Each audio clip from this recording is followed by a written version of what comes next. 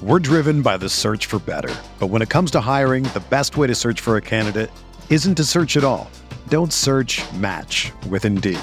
Indeed is your matching and hiring platform with over 350 million global monthly visitors, according to Indeed data, and a matching engine that helps you find quality candidates fast. Ditch the busy work. Use Indeed for scheduling, screening, and messaging so you can connect with candidates faster. Leveraging over 140 million qualifications and preferences every day, Indeed's matching engine is constantly learning from your preferences, so the more you use Indeed, the better it gets. Join more than 3.5 million businesses worldwide that use Indeed to hire great talent fast. And listeners of this show will get a $75 sponsored job credit to get your jobs more visibility at Indeed.com/Blue Wire. Just go to Indeed.com/Blue Wire right now and support our show by saying that you heard about Indeed on this podcast. That's Indeed.com/Blue Wire. Terms and conditions apply. Need to hire? You need Indeed. Support for this podcast comes from Frito-Lay and the 2023 Snack Bracket Championship. The Frito-Lay Snack-It Challenge is underway, and fans are voting on their favorite snacks to crown champion. We're talking about prime-time matchups between the best 64 snacks in the land. Will Ruffles Ridges reign supreme? Can Doritos defend their dynasty?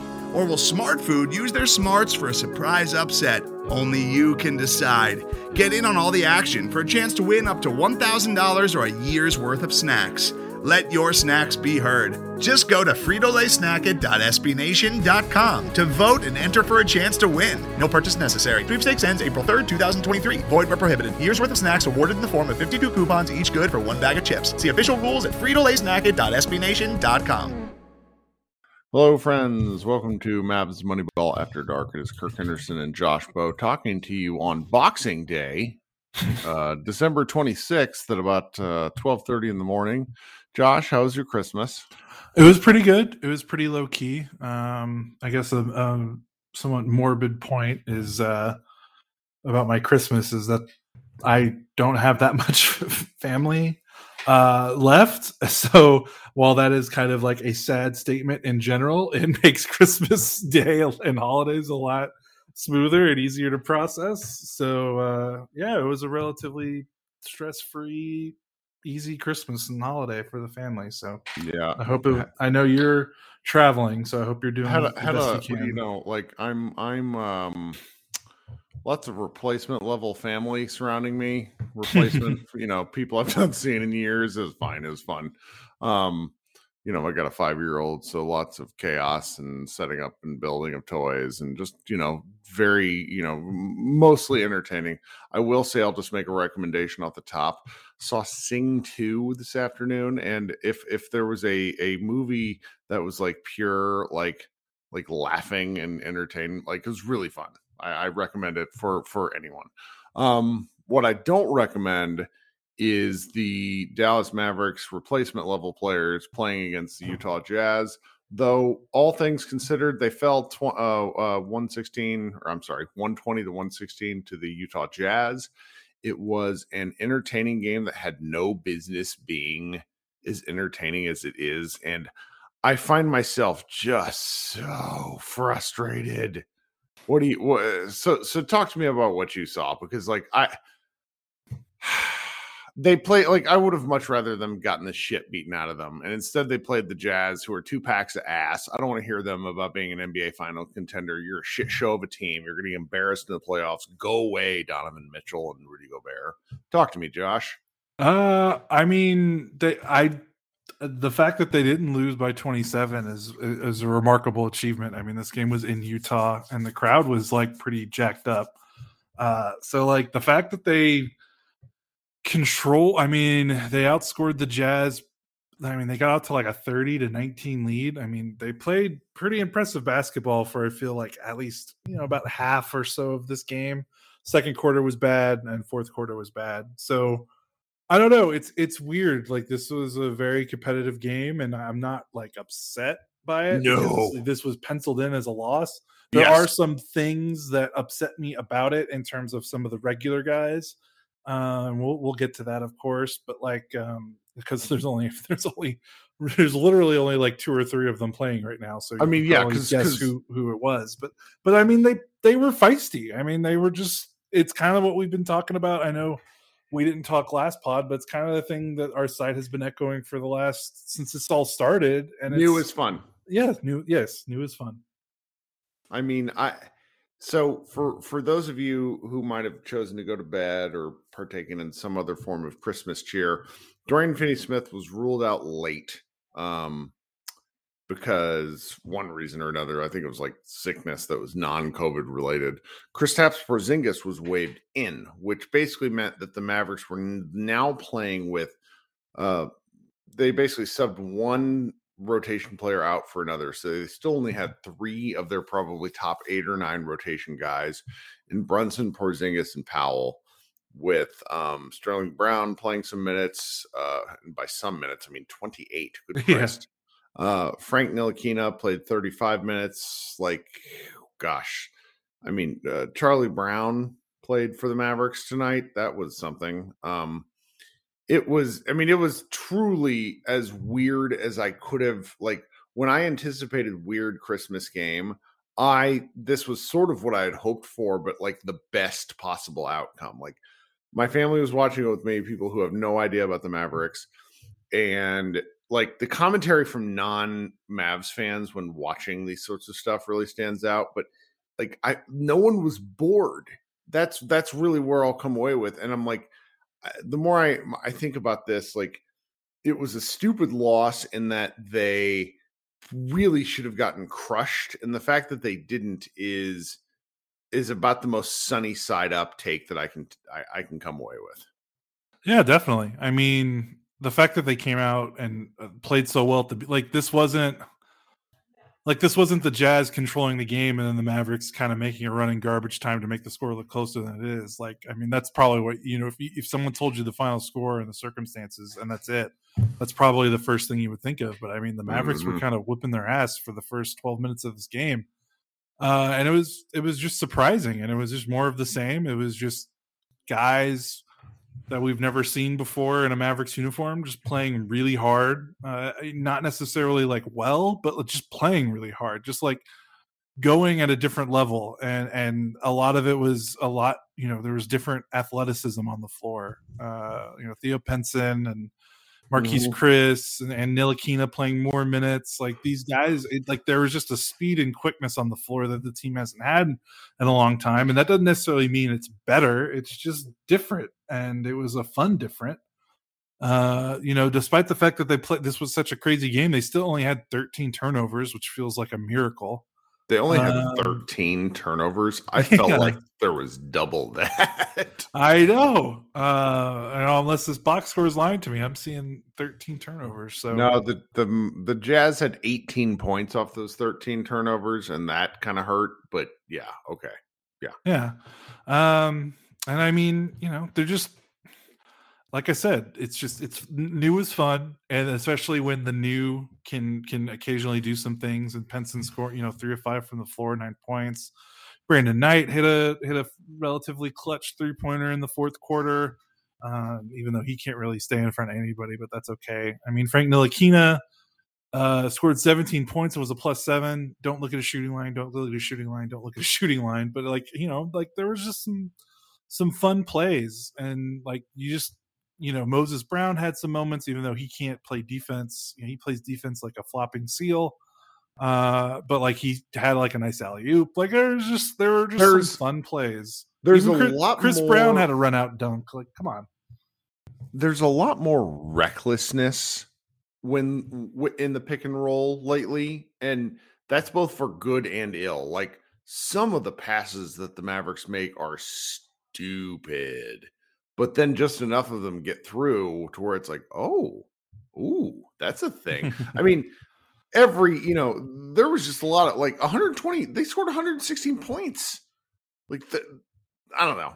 I was free throw line 35 times, which definitely helped. A lot of fouls. 35 for the Mavs, 37 attempts for the Jazz. If I'm doing my math right, It looks like there were 55 fouls called in this game total. It's a lot. So, it was a weird game in that sense. Like, there was not a lot of flow, and definitely more fouls called probably helps the Mavericks because, back and forth game without a stoppage in play, like, probably makes it harder for these guys who've never played together before, like, to do things.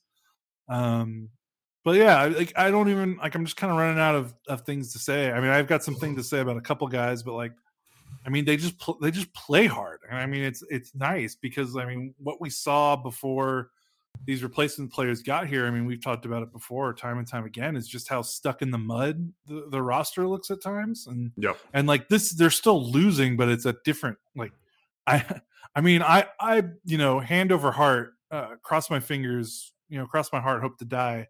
I mean, if this was like the normal full Mavs roster, I feel like they probably would have lost this. They would have lost this game by like 25. And I don't know what that says about these replacement guys or the guys that they're replacing, but there's just an energy and effort level and athleticism that's just not around. And again, I'm not trying to say this group of guys is going to win more games in the long run than the guys that are out. It's just different. No, I tweeted this during the game, and I think, like, the hardcore fans who are really the only people who are going to listen to this podcast and are really the only people who listen to this game and watch this game is I said something. I'm trying to find my idiot thoughts, and I said I want everyone to have fun, but the only takeaway I have during these games is that we internet idiots yelling about how wanting new players have been right the whole fucking time, and it's like new energy, new blood, new something, and it would Luka have made a difference in this game? Maybe, but you can't get this close to beating the number one team in the Western Conference, both by record, by offense, and by defensive efficiency, because the Jazz are so good, you guys. And then walk away with, it's fine. Like, they just need to get their guys back. They'll be fine. No, they don't. They need to do something different. We've seen what the guys have given us, meaning the normal rotation starters. Like, I can't imagine going back to watching this team as they were before and then expecting them to somehow be better. And it's the same people and the same arguments of, they're going to hit their 3-point shots and they'll be fine. And it's just like, no, this is a team that is irreplaceably, I'm sorry, they're broken in a way that's not really describable. Like, they're not bad. They're the same. And they needed this, maybe they needed this different poke in the butt. Maybe all these other, guys like fighting for the jobs that some of these players thought they had will result in some different results. But I don't know. This is just weird. Like, being 2 games under 500 and still being in the playoff race shouldn't be a thing in the Western Conference, but it is. And it's going to be one of these things that both the Mavericks and then the local Dallas media tells you, it's fine. It's fine. Paul George hurt himself. It's fine. The Mavericks don't need to do anything different. It's fine. Yeah, that's definitely one of my biggest, just noticing the play and sometimes, like, it's not necessarily like the guys on paper are, like I said, better or worse. There's sometimes an unquantifiable aspect of a team like that gets stale, in a roster that sticks together for a long time. And you mentioned, like, you can't explain it, like what's off with this Mavericks team. Like, there's data and stuff, but you just said, like, it's hard to explain, but it's something feels off. And it's, guys, maybe you're just tired of rolling out the same thing through your, like, if we as fans are tired and commentators and analysts are tired of watching it, I mean, is it there? It's got to be in the realm of possibility that the actual players are tired of it, right? Like, sometimes there's just a certain stale, and this is in all forms of, like, work or anything that requires like a team. Like, there's complacency, when a group has been together for so long, and, like, there's only so much you can do by changing the coaching staff and the front office. Like, the guys still have to share the court together, and sometimes you can't describe that. Like there's not you can't go to the box score and look at like staleness, like, or was it up or down? Like it's not something that we can quantify. Like just sometimes a roster runs its course for whatever reason. And I'm not saying definitively this one has. I mean, well, you know what? I am definitively saying this one has, because I don't want to tiptoe around it. But like, it's like, how are these guys that have never played basketball together in their entire lives and literally were signed off G League teams like days ago and don't even know the plays? Like, how are they doing this? And it's because like sometimes what was, when you've been running the same thing over and over and over and over and over again and it doesn't change and it's not getting any better, like sometimes just change for change's sake is actually a positive. And I feel like that's what we're watching right now. Yeah. I mean, and some of the discussions and this just happens when teams go sideways. We're responsible for it. We've talked about how excited we are to watch new guys, but like I'm watching this like slow progression of, oh, this is why certain players in the Mavericks are worth XYZ things. And I'm just like, maybe it's just because of where I am in my year or where I am in my life. And like, I have zero interest in fucking arguing over Jalen Brunson or Dorian Finney-Smith or Kristaps Porzingis. I want to win basketball games. I want for the Mavericks to be a title contender. You have Luka Doncic. And again, this is recency bias, but I've been surrounded myself I'm in the Midwest. I'm up in St. Louis. And so I'm surrounded by non-basketball fans who know who Luka is because the NBA is a permeating sport. And these people are all like, why is your team not better? And the answer is the same shit we've been talking about for 3 years. And it's just crazy. It's crazy. And it's like, I don't want to like dunk on anybody's Christmas because like that was a fun game and I'm glad we had a good time. It's like you and I are just flat out of running out of stuff to talk about. And I hate that. Like part of why we've been doing podcasts with different people is because you and I don't like doing this 4 times a week where we talk about the same shit. But the fact of the matter is you and I have been right the whole time, and everyone that runs the Mavericks and then goes to, and then to a certain extent provides information to the media has been feeding people a line that just doesn't hold anymore. And the Mavericks have a very limited amount of time to figure it out this year, or it's going to be another wasted season. Yeah, I think I was saying in the Slack that I think I would love like just to watch these Mavericks and maybe add Luka and just finish out the season with these guys and like trade everyone else. And I know that's like a crazy hot take, but like it would just be fun, and they would either lose games and get a nice draft pick that they actually own this year, or they would surprise us and win and do something different. But yeah, they are running out of time. I feel like I know it's a new front office, but the person up top is still in charge and hasn't changed. And that is a guy that does not like to admit mistakes. And I feel like if there's an excuse to be made, it will be made. And I feel like, COVID with Luka and KP being hurt, those 2 things, I feel like that gives the Mavericks all the ammunition they need to just feel like they can convince themselves to stay the course and wait for all these guys to get back and not make a big shakeup move. And I know that's going to be really frustrating to me. I mean, to an extent, there's only so much they can do with this trade deadline, but I have a feeling that's what's going to happen, especially with these games being so close. I think you said, I would not be shocked if the Mavericks convinced themselves that like, hey, we only lost this game by 4. If we had everyone back, we would have won, and I don't know, maybe it's different. Maybe with Nico, it's different, but I mean, Cuban is still the guy in charge and we know how he likes to operate. And I have a feeling that there's enough excuses now out there for why the Mavericks are 15-17 that they can talk themselves into, let's stay the course with this roster and see what happens, which would be a real big disappointment to me, I think.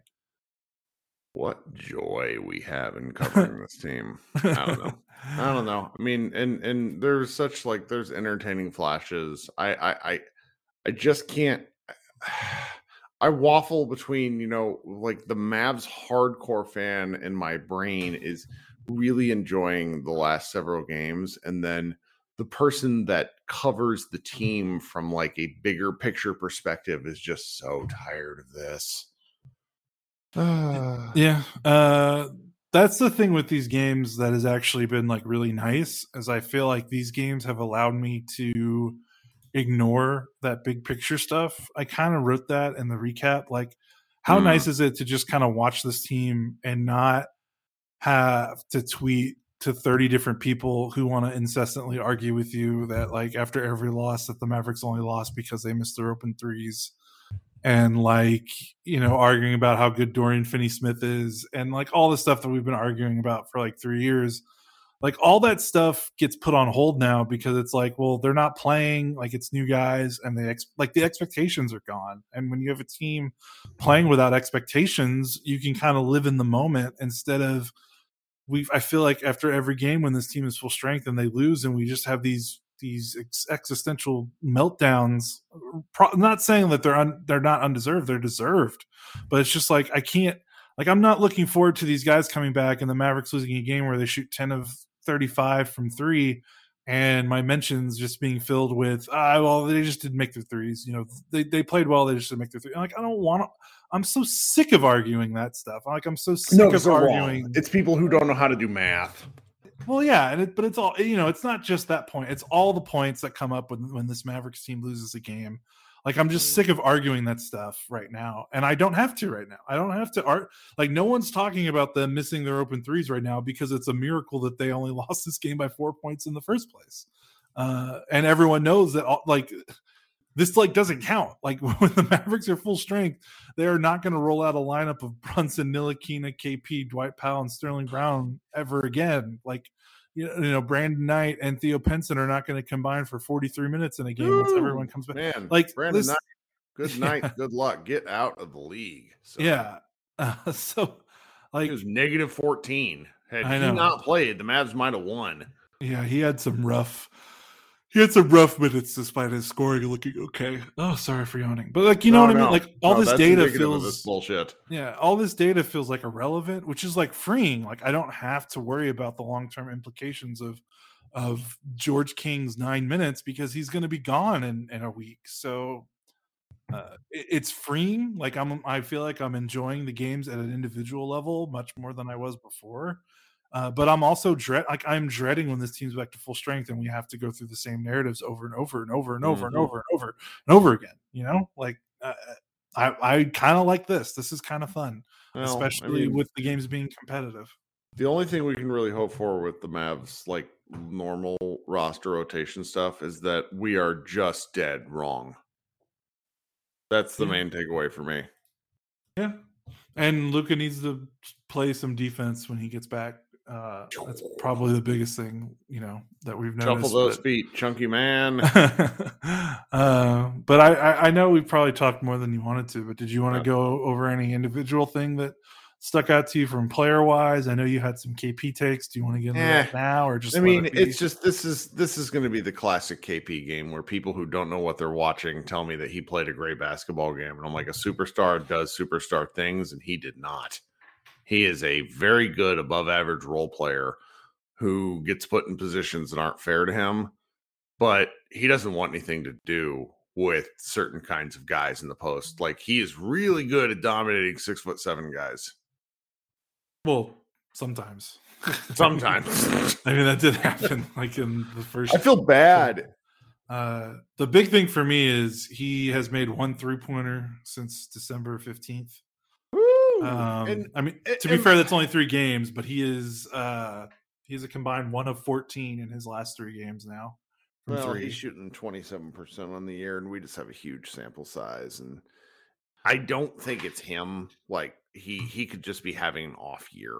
Like, he's fine. Bigger picture, he's fine.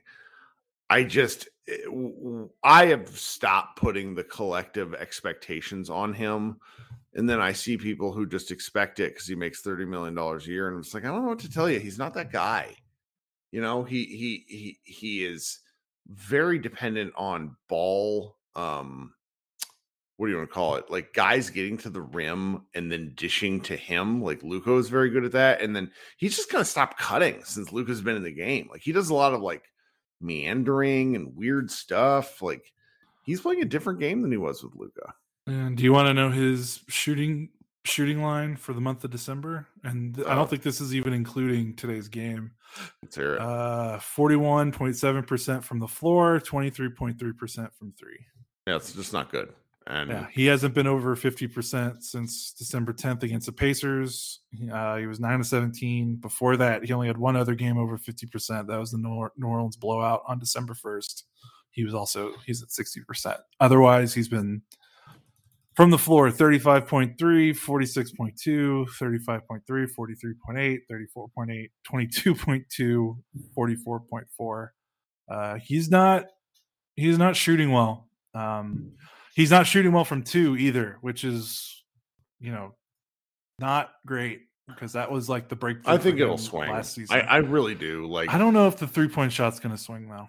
I think something will swing though, because, but this comes back to, it's just like the sort of expectations that we and then the Mavericks place on him. Like, I need the Mavericks to stop like featuring him in social media. It's just like you're embarrassing me and him and them, and God.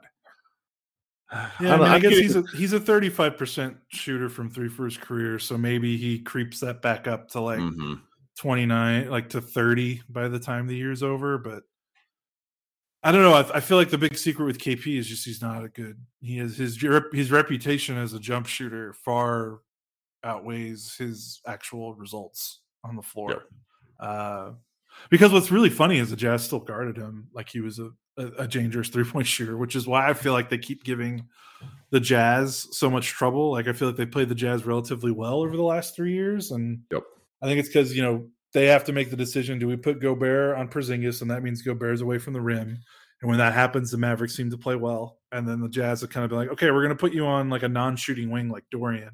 And then Dorian had that game last season, I think, when he made like 7 of 11 from 3 or something. And then like the Mavericks beat the Jazz, and it's like, okay, like it's kind of funny. Like, the Mavericks match up pretty well with the Jazz just from the fact that the Jazz still treat Kristaps Porzingis like he's a 40% 3-point shooter. So as long as they keep doing that, the Mavericks seem to play this team pretty well.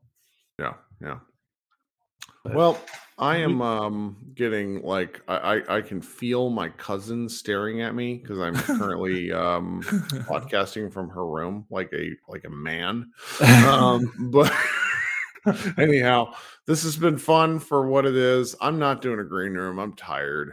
You and I guess we'll be back at it Monday night when they play again. Yeah, we will. Portland. Wee. Okay, friends. Kirk Henderson, Josh Bowe, Mavs Moneyball After Dark. Thanks so much. We appreciate you listening throughout this holiday season. I know the Mavericks probably haven't been giving you the content you want. Same for us. We'll be back when we can. I'm probably not going to do the volume the next few days. I'm just going to try to enjoy some of my holiday. And then, we'll kick it up again for real after the new year. We'll talk soon, okay? Yep. Take care. Take it easy, everyone. Today's episode is brought to you by Cars.com. With over 2 million vehicles and 50,000 more added every day, Cars.com will match you with the perfect car for you, your budget, your life, your style. And if you're ready to say goodbye to your current car, Cars.com will get you an instant offer to cash it in. Just start by entering your license plate and get matched with a local dealer who will write you the check. So whether you're looking to buy or sell, just go to Cars.com. It's magical.